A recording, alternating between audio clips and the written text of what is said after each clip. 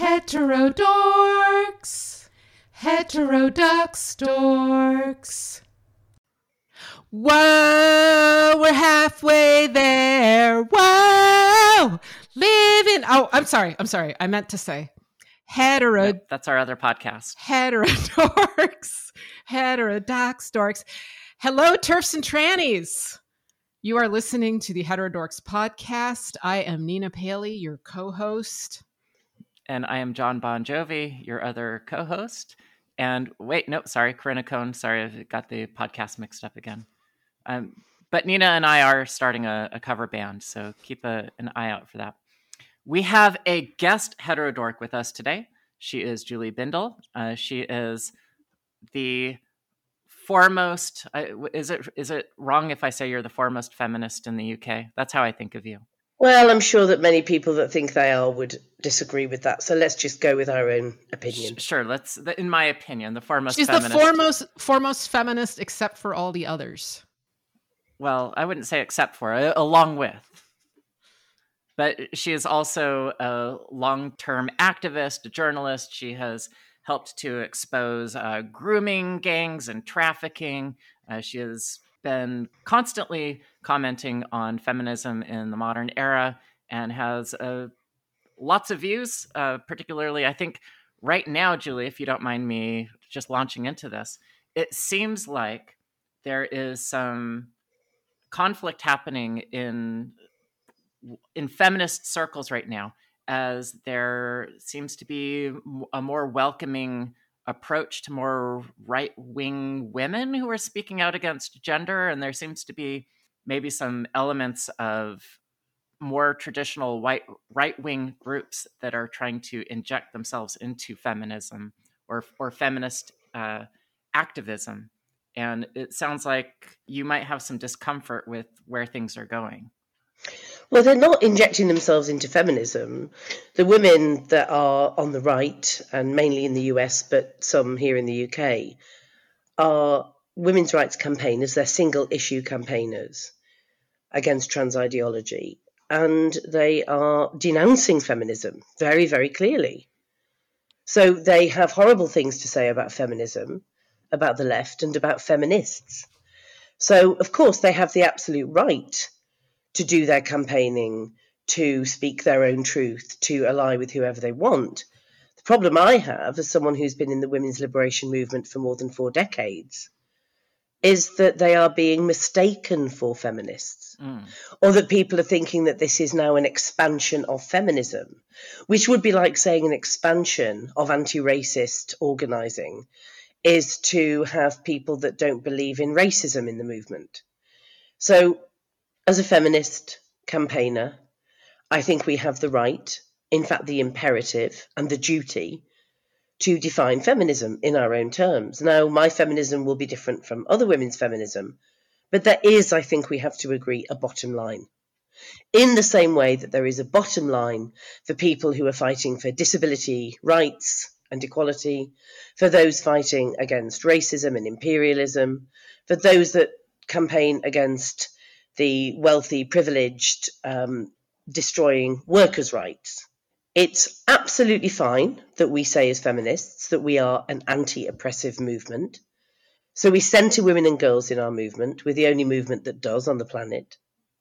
But if we're anti-oppression, that means that we can't then support the oppression or turn a blind eye to the oppression of some women. For example, women of colour, disabled women, working class and poor women, and lesbians, those that are the targets of far-right extremists and religious fundamentalists. I was speaking to an American mother earlier today and told her that we'd be speaking with you today. And she wanted to ask, she wanted to ask of you, when the Proud Boys are showing up to these feminist events in the United States ostensibly to provide some protection of the speakers, why that isn't actually a desirable thing to have. Well, they're not turning up to feminist events. Feminists would not have far-right males supporting our events. We organise our own security. So I can't answer that question because it's framed inaccurately. That's fair. But imagine if I were organising a feminist rally as the co-founder of Justice for Women, for example, a feminist law reform organisation that helps women escape prison who have responded to domestic violence, who've killed violent men, and who've been wrongly convicted of murder. Imagine that far-right men turned up to offer me security. I can't, because they wouldn't. Because they are virulently opposed to what I am doing. That's a clue. Now, I don't have a problem with men who share our ideals and want to support us running a creche, offering to provide security. But I don't want men to protect us, whatever side of the fence, right or left they're on, because protectionism is patriarchal, and that just simply perpetuates the notion that women are the weaker sex, and that we need to look to men for protection as opposed to challenge their notion that we are in need of protection. So, when this woman asked you to ask me this question, it should be really straightforward. If women want big, strong, right-wing men to look after them, we know these women. They are either embedded in right-wing ideology, such as Andrea Dworkin describes in her brilliant book in the 80s, I don't remember which year, Right-Wing Women, where women think, okay, we'll never actually change men. Women are weaker than men. Men are stronger than women. This is the natural order of things. Women are meant to raise children and be passive housewives. So therefore, we will be protected. And that's the price we pay, to be subservient. If those women want to look for protection from men, I don't judge those women. I judge the men that give women the idea that they will protect us when in fact they're going to rape and abuse and demean and patronise us. Of course they are. That's the price we pay. So no feminist would have right-wing men protecting us or running our security. Thank you very much. I assume that feminist events that, let's say, you would organize, if you organized security, some of the security people would be men, or would they all be women? Well, I think that there's a risk when we're out in the street. I've been attacked by men, by trans activist men, by misogynistic men in general, where we expect to be able to protect each other. We can't rely on our police service to do that because they are too busy abusing women themselves, quite frankly, although I do believe in reforming the police service as opposed to abolishing the police, but that might be another conversation. But I'm not going to go back to the 1950s and ask men to protect us from the very things that those men protecting us are already doing to us. I'll give you an example from when I was a very young feminist. I was 17, 18 years old, and I'd moved to a city called Leeds in the north of England from the small town in which I was raised. And I was living in a hostel with my girlfriend. I was very green and naive about many things, but I had joined an organisation called Women Against Violence Against Women that also had chapters in the US, and we were campaigning against blatant misogyny, rape, the industrialisation of pornography and the like. And there was a serial killer at large at the time called Peter Sutcliffe. We didn't know that. He was daubed by the press and the police the Yorkshire Ripper, because the region was Yorkshire. He was killing women in prostitution, women who were single mothers, women who were on their way to the bar to buy cigarettes, women who were vulnerable and out in the street that he thought wouldn't be noticed if they went missing. And he eventually, he was convicted of killing 13 women, leaving 7 women for dead. But there are many more. But anyway, to go back to when I was in this hostel with my then girlfriend, and this was in 1979, very early 1980, I was in a bar with her. We had an argument, as young lesbians do, and she stormed off and I ran behind her. And every woman in the region was scared because we'd been told that the danger for women was on the streets.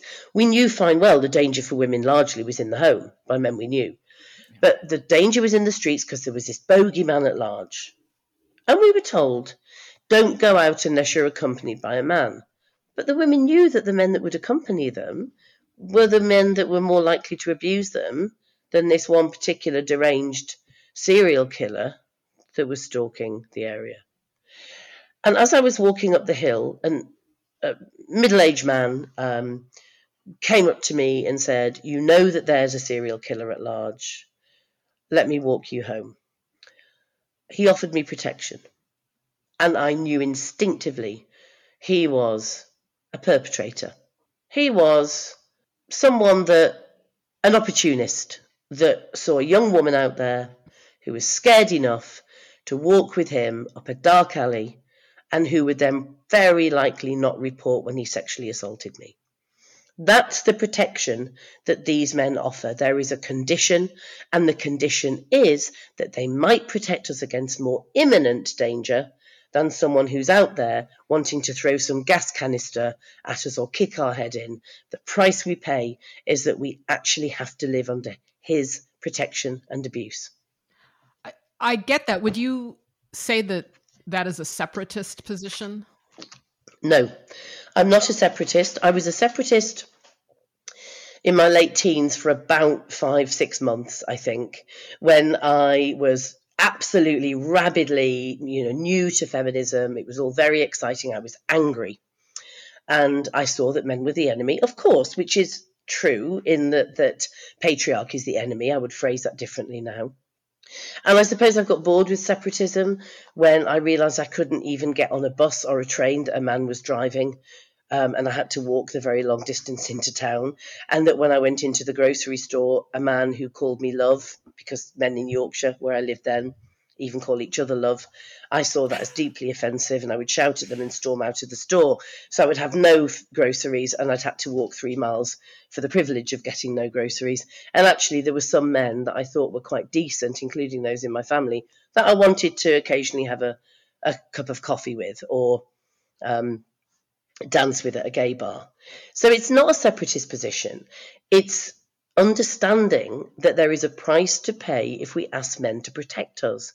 And that price, in the broader sense, is that we've given up on the idea of liberation.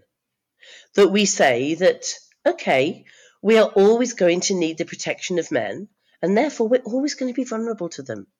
You know what? I'm glad you're talking about this, because I am hitting a wall with reality, which I think that transactivism has brought a lot of feminists to. That prior to modern transactivism, it was very appealing to think that men and women were more similar than we actually are. And now we have the reality of our biological differences in our faces. And I have to acknowledge that, yeah, on the whole, men are 35% bigger, stronger than women on the whole, that they can punch 50, upper body strength is higher than that. They're more violent. They're, we're like physically different. So in terms of practical everyday matters, if I need physical protection, like if I wanted a bodyguard, I would definitely be considering people that had greater upper body strength, right? And that could... I've had male bodyguards. And I've chosen male bodyguards who have those attributes without also thinking that we should criminalize abortion, that women should go back in the kitchen, that rape is a benefit for men in relationships, that it's fine to pay for sex, that black women have a lower IQ than white women, that immigration is wrong and is destroying our white nations. So yeah, I agree. I would choose male bodyguards if I needed them in certain circumstances who share my core values. I will not give any credence or any strength or any credibility to right-wing men that wish to destroy all our rights. For my part, I would be happy to be a bodyguard for either of you.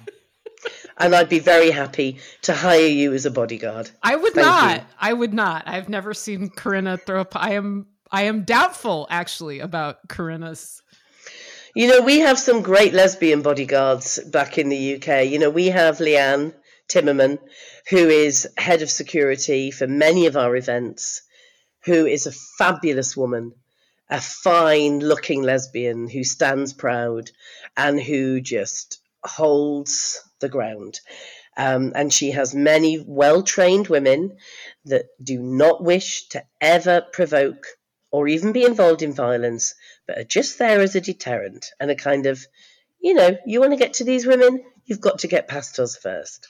Yes, they're well trained. That's what I'm saying in regards to our friend Corinna here. I don't think I will hear no is... disrespect for Corinna. None. I have watched a lot of martial arts movies, Nina. And played a lot of video games. And played some, I've played Street Fighter all the way through. I think I could do okay. Well, Julie can hire you. I'm going to go hire one of the Proud Boys. And he'll kick your ass. Wow. Nina, I hope he's cute and gay. Me too. That would be a sweet story. All right, moving on. Even though we could really talk about this for a long time. Since you're talking about lesbians, what is your take on political lesbianism? I know you have written about it and you've gotten flack for it. And of course, Sheila Jeffreys gets tons of flack for it now. There are people that will not even countenance her name. I read her book, The Lesbian Heresy, a couple of years ago. I loved it. Can you just talk about political lesbianism for a while? Yeah, it's the most misunderstood term on the planet, probably, when we're talking about planet feminist.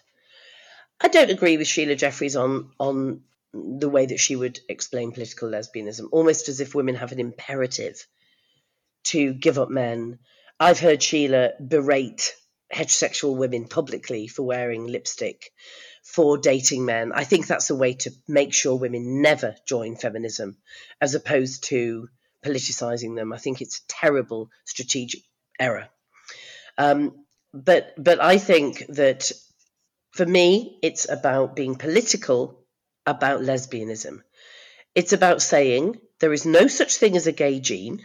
If there was, the scientists would have found it. They've been looking for it since before the Nazis. They have been searching for the reason why we are freaks. This is the only reason why scientists started looking for an explanation as to why we are same-sex attracted. That's women and men. Why would they do that unless they wanted to abort us as fetuses? Why would they do that unless they wanted to try to convert us as infants?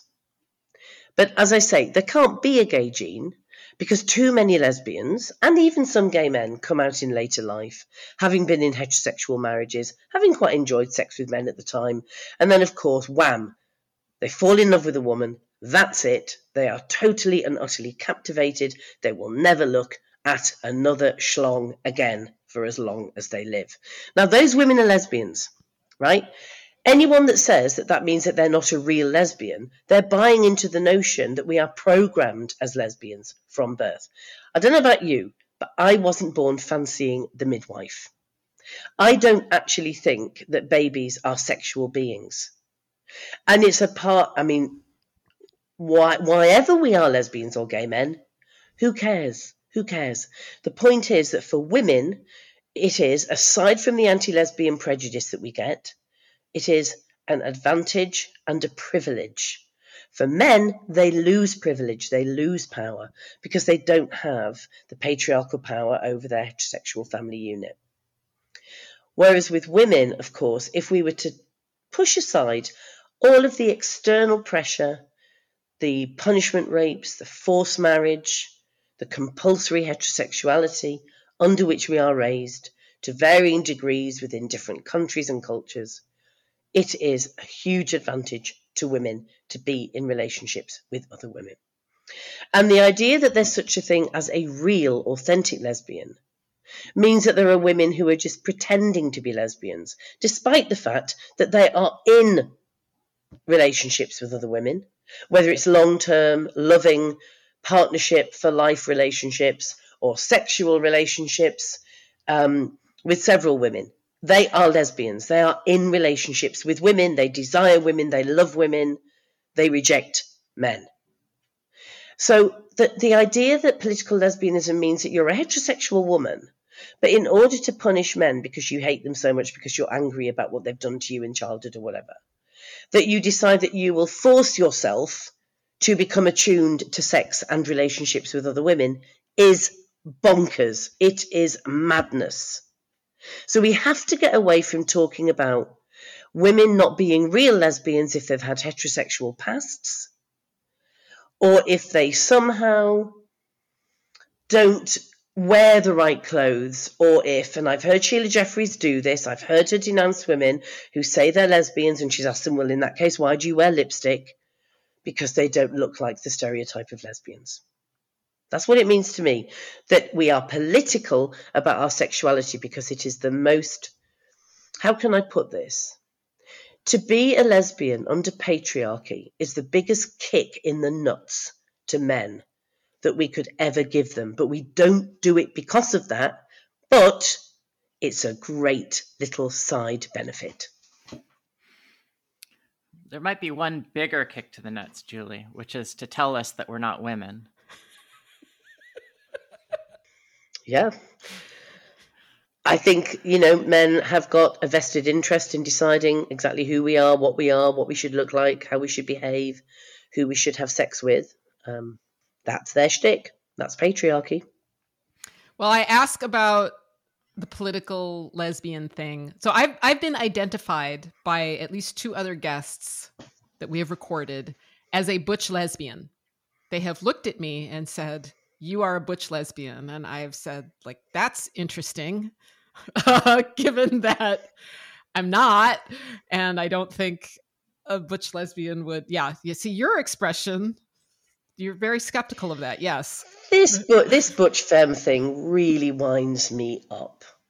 It's like, get back to the 1950s and 60s, please, where we had to dress and behave and present the way that was aping heterosexuality in order to fit in, be identified by other women, and protect ourselves, right? It's nonsense. It really is. Some women, of course, present more in a more traditionally masculine style, but that's just sex stereotypes. That's all it is. I mean, I've been called a man. I've been asked as a child, as a teenager, what are you, a boy or a girl? When I've got breasts to prove the opposite of their kind of slurs on me. And it's clear wait, that what they're doing... something about the breasts. Yeah, that's not definitive, though, Julie. I mean, take it from me. Okay, but what I'm trying to say is that this is about sex stereotypes. If a woman is tall and broad-shouldered and wears her hair short and it's a particular colour and she carries herself in a particular way. Like, I have a friend who is ex-military. She was thrown out of the army as a 19-year-old in the UK back in the 70s because she was a lesbian. And she presents in what you might call a traditionally butch way, but it's just about sex stereotypes. She's just a lesbian who looks in a particular way. Yeah. I mean, it's like going back to the old Naiad press stuff, where you have to be one or the other. Anyway, I'm not insulted by this, but I'm fascinated by it, particularly because I have stopped having relationships with men. So I call myself a recovering heterosexual at this point. I don't think that, and I would like a relationship with a woman. Like, when I think about an actual functional relationship, I want a Boston marriage, right? Turf seeks. What's a Boston marriage? A Boston marriage. What's I had that? to look that up too. It's 2 independent women who choose to live together. And it's from, I don't know, the 1700s or 1800s. There were women of independent means in Boston who would just choose to live with each other because they didn't want to live with a man.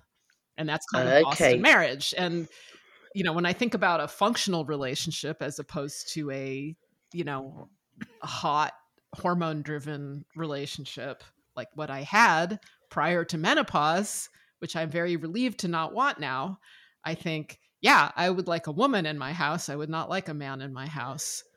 But lesbianism isn't a substitute for heterosexuality, is it? It's a valid that's sexuality, right? Well, that's the thing, and that's the thing with what Sheila Jeffreys was writing.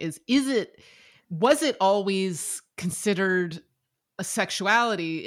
In Jeffreys' book, she talked about how the very way that we think about relationships is modeled after the way men think about relationships, so that the idea of a relationship, if you are prioritizing someone, if they are important to you, if you're committing to them, that this is fundamentally sexual. Whereas she was arguing, well, women have had relationships like this that may or may not have been sexual. Some were sexual, some were not sexual, but they were still like the primary relationships in these women's lives.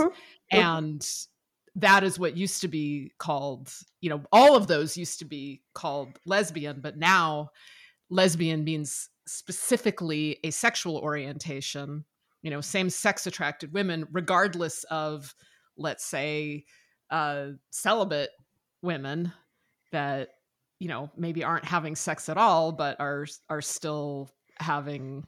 Who cares? That's what I feel like too. Who cares? But the thing is, the only people that there hasn't been that much writing about this, and the writing about it that has been done uses the word lesbian, and it is all assumed to be talking about sexual orientation. So that I think it's still actually looking at women and judging their relationships and finding them wanting, and judging who is a real lesbian or a proper lesbian or a worthy lesbian or not.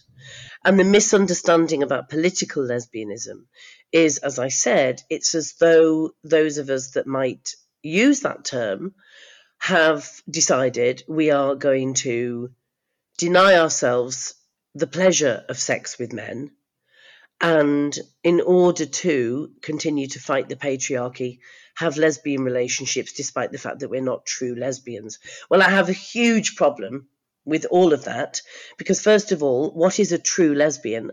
A lesbian is a woman in a consensual, happy and enthusiastic relationship with a woman that is a sexual relationship, whether or not it's an active sexual relationship, but it is a romantic, whatever, however you want to call it, rather than a close friendship, that she is not actively heterosexual and that she does not wish to be actively heterosexual. That is a lesbian. And I'm not going to judge women on how authentic they are in their lesbianism by, for example, deciding that a 50-year-old woman who comes out after a lifetime of heterosexuality is not a true lesbian, because otherwise she would have been a lesbian from birth, wrapped in the pride flag, asking the midwife on a date. It's ludicrous. And it's biologically essentialist. Well, I'm just going to stick with recovering heterosexual and Boston marriage. I think that's cool. This year, I have been doing some of my own personal development after a pretty intense discussion with one of our previous guests, Angus Fox, who's a gay man. And I was describing to him that I've pretty much given up trying to find a relationship, because I know I'm a male. I am in some ways, you could say, disfigured because I've had sex reassignment surgery. But I want to, if I ever am in a relationship, I want it to be with a man who knows that I'm not a female, who does not expect me to enact womanhood or pretend or any of this sort of stuff like some of my previous relationships have been, but somebody who takes me as I am. And I've been telling him, I don't think that there's anybody that would take me that way. And he really got mad at me for saying that. But as part of this journey, I'm trying to, it's weird to say this, but try to imagine myself as, even though I'm same-sex attracted, trying to imagine myself as a gay man, because I've gone through my whole adulthood way outside of the like inner workings of gay male society. And it's just weird now trying to find any sort of spot for myself in there. And it occurs to me that the term gay it encapsulates a number of social aspects that the term same-sex attracted doesn't. And I'm like, there's a difference between those two things. And I'm trying to figure out what it means personally, how I fit there. Yeah, and I think that there's lots of women, young women, who are attracted to other women who are being told that they're queer and that this isn't a valid identity or sexual orientation, however you want to call it, that are very confused and feel really alienated. And I think in many ways that's harder for them than it was for me coming out in the 1970s, because then it was very clear if you said you were a lesbian, it was an abhorrence. You were a freak. You were told that you could not look after your neighbour's children because you weren't safe to be with children. You had no legal rights whatsoever with your housing, with your job, in terms of violence perpetrated against you or goods and services that could be denied you. And that was a free-for-all. And so the word lesbian had to be proudly not reclaimed, but claimed. And that's why I'm very protective of it. Because we had to fight for it not to feel like an absolutely hideous word on our own tongues, let alone when we heard it from those that were virulently opposed to our rights as lesbians. What do you mean you're protective of it? I will not use gay. I will not use queer. I'm very, very firm about my lesbian identity. If somebody refers to me as a gay woman, I'll correct them. Nicely, of course, because I am nice. If they say a lesbian woman, I'll ask them what other type there is. Anyone dares to say queer, ever dares to refer to me as queer, and that's when I get angry and not so nice. Because it's a slur, it's an imposed term, it is deeply offensive, it can't be reclaimed. I absolutely uphold the right of those that wish to use it for themselves, but I don't like the fact that they've colonised our language that we fought for in the lesbian and gay liberation movement, when we had no rights and when it was very, very tough to do so. And to now use it in a way that is so, what's the word? It's used so lightly and frivolously. It's used to describe straight men that like kink, often to the detriment of women. And how dare they lump me in with men that want to strangle women to unconsciousness during sex, and they call themselves queer, and they impose that term upon me. No. Lesbian is a fine word, and it has a very, very proud history. And I think that we should be ensuring that young women who wish to be defined as lesbians aren't railroaded into using terms that waters down their proud identity and sexuality. For young detransitioners of either sex who have been inculcated into the gender ideology and who've been deliberately misled to conflate their sexual orientation with their gender identity or their gender presentation, and who've been trained now for the last 10 years to consider lesbians to be oppressive of trans people, which I know that sounds crazy, but this is part of the narrative that young gender people are internalizing. Yes. I think it's very difficult for people who are same-sex attracted of either sex to really try to find their place again in gay culture or lesbian culture, because for so long those have been described as being antithetical to the program, like the queer politics program. So there is, even though LGBTQ plus is the new umbrella term that's supposed to cover everybody, there's a lot of internal conflict. And I wonder how we're going to continue into the future as people fall out of the gender cult and try to find a place for themselves under that same umbrella. It's not really clear Yes. to me. I absolutely take your point, and I think it's a matter of serious concern, because I couldn't actually quite believe it when I heard from some feminist friends, some lesbian friends, that young women that had gone through stages of transitioning to become trans men, who of course regretted it and detransitioned, that they were being told they were traitors, that they weren't welcome back in the movement, that they couldn't define themselves as lesbians. To me, it's one of the most shocking, heartless, and cruel things that I've ever heard from women that define themselves as feminists, but that's not feminism.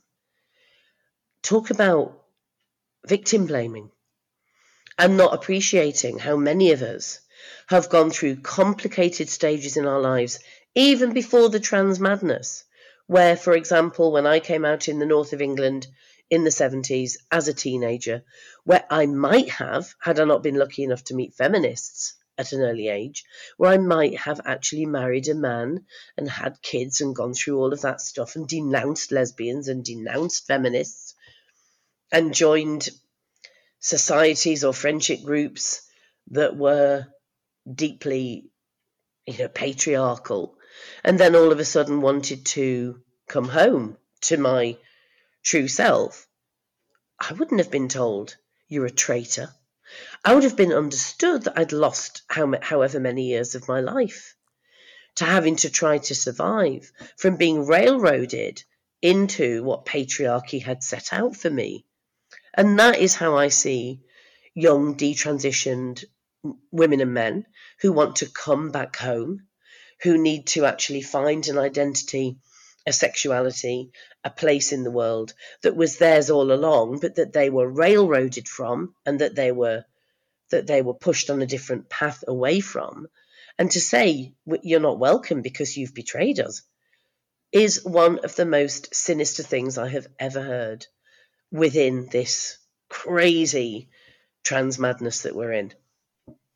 Can you define patriarchy? Mm. It's a term I used to not use when I was a younger feminist. I used to talk about male supremacy, because I think that patriarchy is a bit too much of almost a floating, you can't touch it, you can't see it. It might actually have a good connotation for some, a patriarchal protectionist, like the Proud Boys.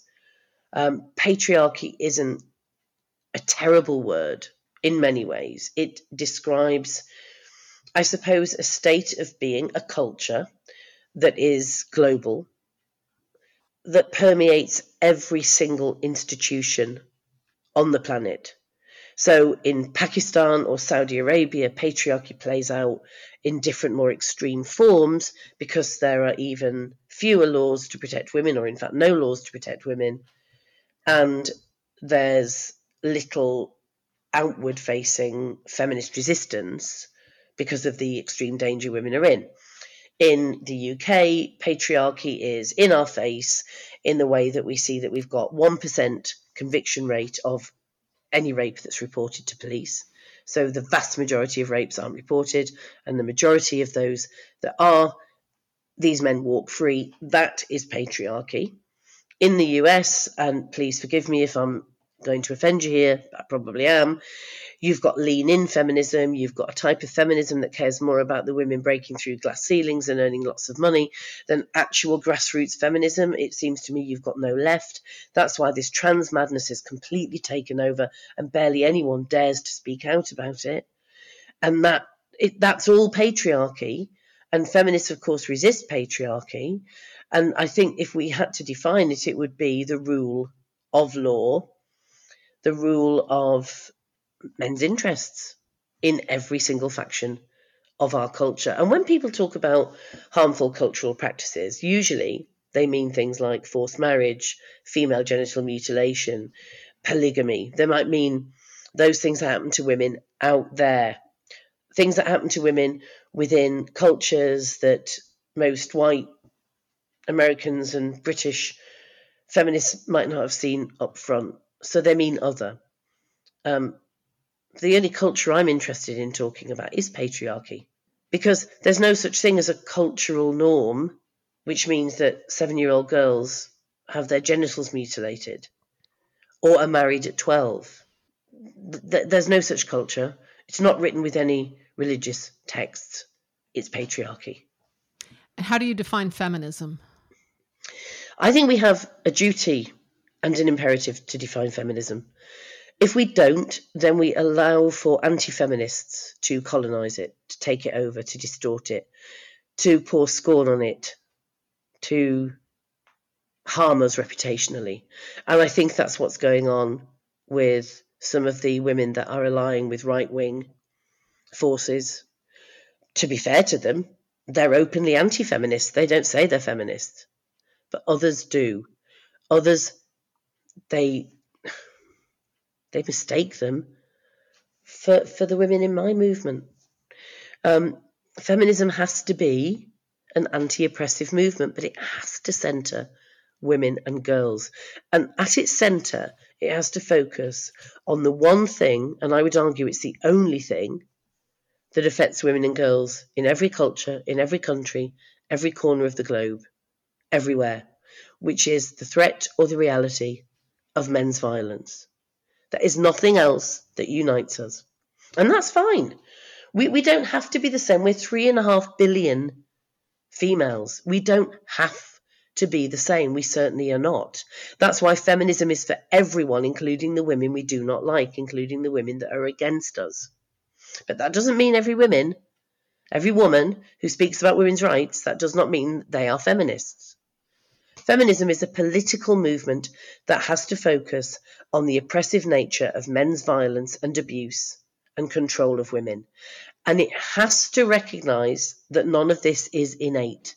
I agree with you, there are physical differences that are very significant between women and men, and we need to acknowledge that. But none of this is an excuse or a reason for rape, or for paying for sex, or for coercively controlling women in relationships. None of it can be excused or explained by levels of testosterone or upper body strength. So that to me is feminism. And I think that feminists are men's best friends because we don't believe that they're born bad.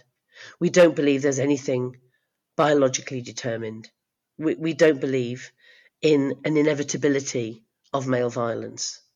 So we see that change is possible.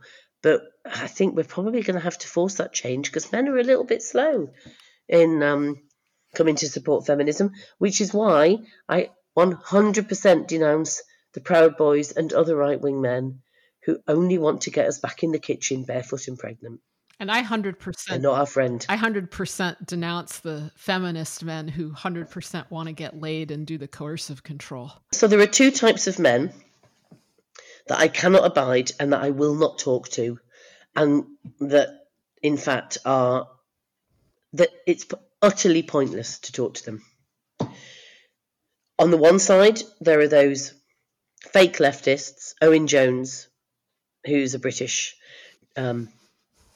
columnist. I wouldn't call him a journalist. It would dignify him. And Billy Bragg and other fake leftist men who hate women, and they want to call us cunts, but they call us TERF instead. And those men are misogynists. They may well situate themselves on the left. They may well have some leftist politics and activities going on for them. They may denounce anti-racist. They may denounce anti-immigration policies. They support a left-wing government. They hate women. They hate women's rights. They only like the women that spout the feminism that they can get behind, which isn't feminism at all. It's sex work is work. Trans women are women. Stripping is empowering. You know the shtick. And then on the other side, there's Matt Walsh and there's the Proud Boys and all of that lot who say that they want to protect us, that say that they honour and love women, that say that women are precious to them, but actually just want us to be back in cavemen era. No point talking to those two groups of dudes. They're the same dude. So we need to somehow get the men that aren't those two extremists, but there's plenty of them, to think about how feminism is a gift to them. but that they need to be doing the work, not us. We don't need to invite men into feminism. No. We don't want to give them a place at the table. We want them to be going around talking to boys and young men about the harms of pornography, to their sexual development, but primarily to women and girls. We need those men to be going out and doing that work, and there are some men doing it, and I'm glad they are, and some of them are my friends. But we have to know which men are a waste of time. I don't mind that some men are going to other men talking against pornography in men's interest. Like, I don't mind that there are men reaching out to men that are prioritizing men, and their reason for doing it is not because of how it hurts women, but because of how it messes up men. I'm like, fine, and I'm glad those men are doing it, because they're not going to listen to me. Good, because actually, if men are depressed, if men are feeling in the wilderness, reach out to other men, as you say. Have a look at your porn use. Have a look at the fact that every week, instead of visiting your mother or, working at a food bank or visiting a friend, you're going out and abusing a woman in a brothel, and it's actually doing nothing for you but making you angry. Have a think about those things. Talk to other men about that. I don't want them to come to me and waste my time with it, but I certainly want them to have those conversations. I agree with you. There's a group of men that are called involuntary celibates that have a very, very difficult time getting any social purchase, not just romantically, but on the class escalator, they're sort of stuck as well. And there's actually, I believe, some overlap between incels and the trans community. I think that there's more bleed over than either side really wants to talk about. And I was listening to an interview with Jordan Peterson where the interviewer accused him of being a role model to incels. And I don't know if you saw this, but he almost started to break down and cry when he was answering. And he said, doesn't everybody who's marginalized deserve somebody to help them and advocate for them? But then Jordan Peterson is often also attacked as being somebody who is like a patriarch, the patriarch. And it's interesting to me because I think everybody ought to have somebody inspiring them to feel some dignity and self-respect. I think that's fundamental to even be a good male ally or to be a feminist at all. I think you have to have some dignity and self-respect. But it's interesting to me that when men try to elevate other men, that it seems so controversial when that happens. It's true, and I think that many men honestly believe somehow that their needs are being ignored and that they have been neglected, when nothing could be further from the truth. It's not women's problems if men ignore their own warning signs about mental health, about their disenfranchisement, their relationships with other men and women. It's for them to sort out. And in a way, I want men to talk, but I don't want them to come to me and spend 3.5, 4 hours bending my ear about their feelings. We hear too much about men's feelings already. I want them to get on and do some stuff, and then we can be friends. And this is what I mean about feminism is a gift to men, because actually they're losing out on great friendships with women. If we were just people, if there was none of this rape bullshit and the controlling nonsense that we have to put up with and this posturing, and we could just be humans together, we could have some great friendships. We wouldn't really care about that bit of gristle that's hanging between a man's legs if he wasn't going to use it as a weapon. It wouldn't matter to us. I wouldn't care about single-sex changing rooms if there was no sexual assault. Some women might, I wouldn't. I wrote notes when you were defining feminism. I wrote an anti-oppression political movement that centers women and girls and unites us against male violence. Is that correct? It sounds pretty good, doesn't it? So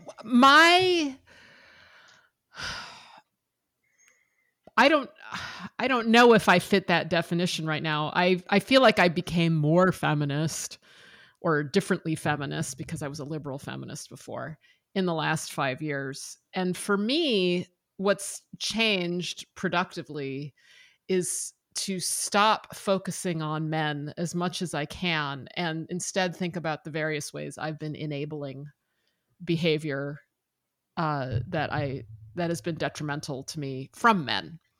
And this is why I'm a recovering heterosexual now, is because I've looked at my whole history and I'm like, I can't do this anymore.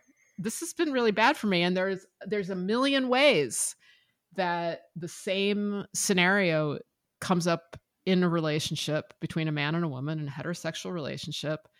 And what I concluded is that there's always an impasse at which I have to submit for the relationship to continue.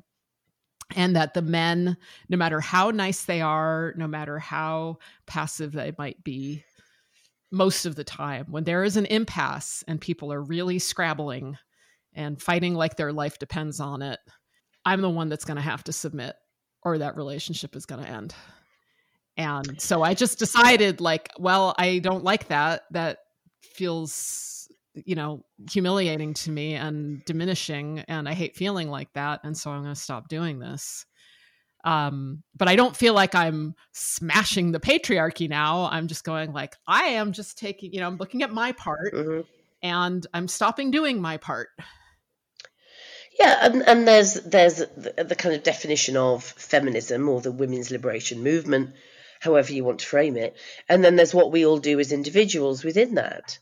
If we're not actively working against that, and if we're actually saying that's what we've signed up to do, and we might do it a tiny bit next Tuesday, and we might do it not at all for the next month, and then we might go out and protest some awful rape case that's gone wrong in the courts, and then we're doing it full on that day, that's great. But we don't have to be signed up to, we're not robots. We do what we can when we can. But if we're actively opposed to those principles of anti-oppressive politics, and if we're deciding that women can be feminists even if they're dead against our rights to have safe and free abortion, or as lesbians, that's not feminism. We have to have a line in the sand. I refuse to call women feminists who are right-wing, who want to remove our rights. No, they're not feminists. They may be women's rights activists. They may be against the trans obsessively to the point of where it actually is really disturbing to me, quite frankly, because they might come after lesbians next because they just think we're all weirdos. We have to have a set of principles by which we abide, or we're not a political movement. And that's what I think matters, not how much we do every day. I think feminism as a political movement got co-opted decades ago. I mean, there's all these things that are called feminist that are not feminist. And that's been going on for decades. Everybody says they're a feminist. Yeah, sure. That's why I think it's very important that we say, no, you're not. No, it's not. No, that group isn't. And that's why I wrote my book, Feminism for Women, because I wanted to outline what feminism is for me. You can disagree with it if you want. You can call yourself a feminist. I'm not going to stop you, but actually I'm going to challenge you on it. Because you wouldn't have an anti-racist activist standing up and saying, I don't think that there is racism in America. I think that's bullshit. You just wouldn't. You wouldn't have an anti-racist activist standing up and saying, well, I think sometimes the police have got it right when they just decide he might be armed even if he's not, and they've got to, they've got to shoot. I mean, that just would be unfathomable. That person would be driven out of that movement and shouted down. So why is it okay that somebody can stand up, be seen as a feminist, or even say she's a feminist, or even say he's a feminist, and come out with the worst prejudicial stuff about women? We should challenge it at every juncture. It's important that we do. And it doesn't mean we're dissing the women. I have nothing against Beyonce, but she's not a feminist. To be fair, a lot of female women's rights activists that I have spoken to have just given up on the word feminist and don't don't package themselves as feminists and don't call themselves feminists. Other people, of course, continue to call all kinds of things feminists that aren't feminists. Sure. Men love to do that, right? The favorite is, Yeah. oh, well, the trans right act, you got what you wanted, huh, feminists? And I've given up on which is saying, why it's important. I've given up on saying, well, that's not feminism. You don't know anything about feminism. It's like, of course they don't. We're talking about popular culture and popular discourse. People don't know what they're talking about. So we need to make sure that we define feminism, and we need to hold that ground. We cannot let it be co-opted by anti-feminists, and that's what's happening. But it's already happened. And I will not. It's too late. Well, no. It's never too late. Look at the way that every single political movement on the planet is distorted, co-opted, colonized. It still continues. There's still that authenticity. If it's too late, then why on earth are we having a conversation about feminism? Because we might as well say it doesn't exist. Well, I guess, how can I say this? I think there are people, like you and I can talk about feminism and you and I know what we're talking about. But perhaps the people that are practicing the feminism might be the ones, some of them might not be using that terminology. And they don't need to. Well, I'm a free culture advocate, a free culture activist. And most of the people that understand and practice free culture, they don't care about any sort of free culture movement. They're just doing the things. They're doing the things that I'm hoping that people would do. And they're not coming to that from, my theory or my movement or what I call my movement. It's fine by me. No, it's fine by me. I mean, I just don't want anti-feminists to co-opt the term. I don't mind women are doing stuff. Some men are doing stuff. I don't need them to call themselves anti-sexist or feminist allies. I'd rather they didn't. Just get on and do the stuff. What upsets me is the idea that feminism does not have any boundaries, that anyone can just use the term. And I think we have to really resist that. I was recently at a conference, a Philia conference, which is an annual event, international, and it moves around the UK. So this time it was in Cardiff, a city in Wales. And there were almost 1,800 women there doing feminism, talking feminism, exploring feminism, thinking about it, learning about it. Some of them probably wouldn't use the word. But there were no anti-feminists there.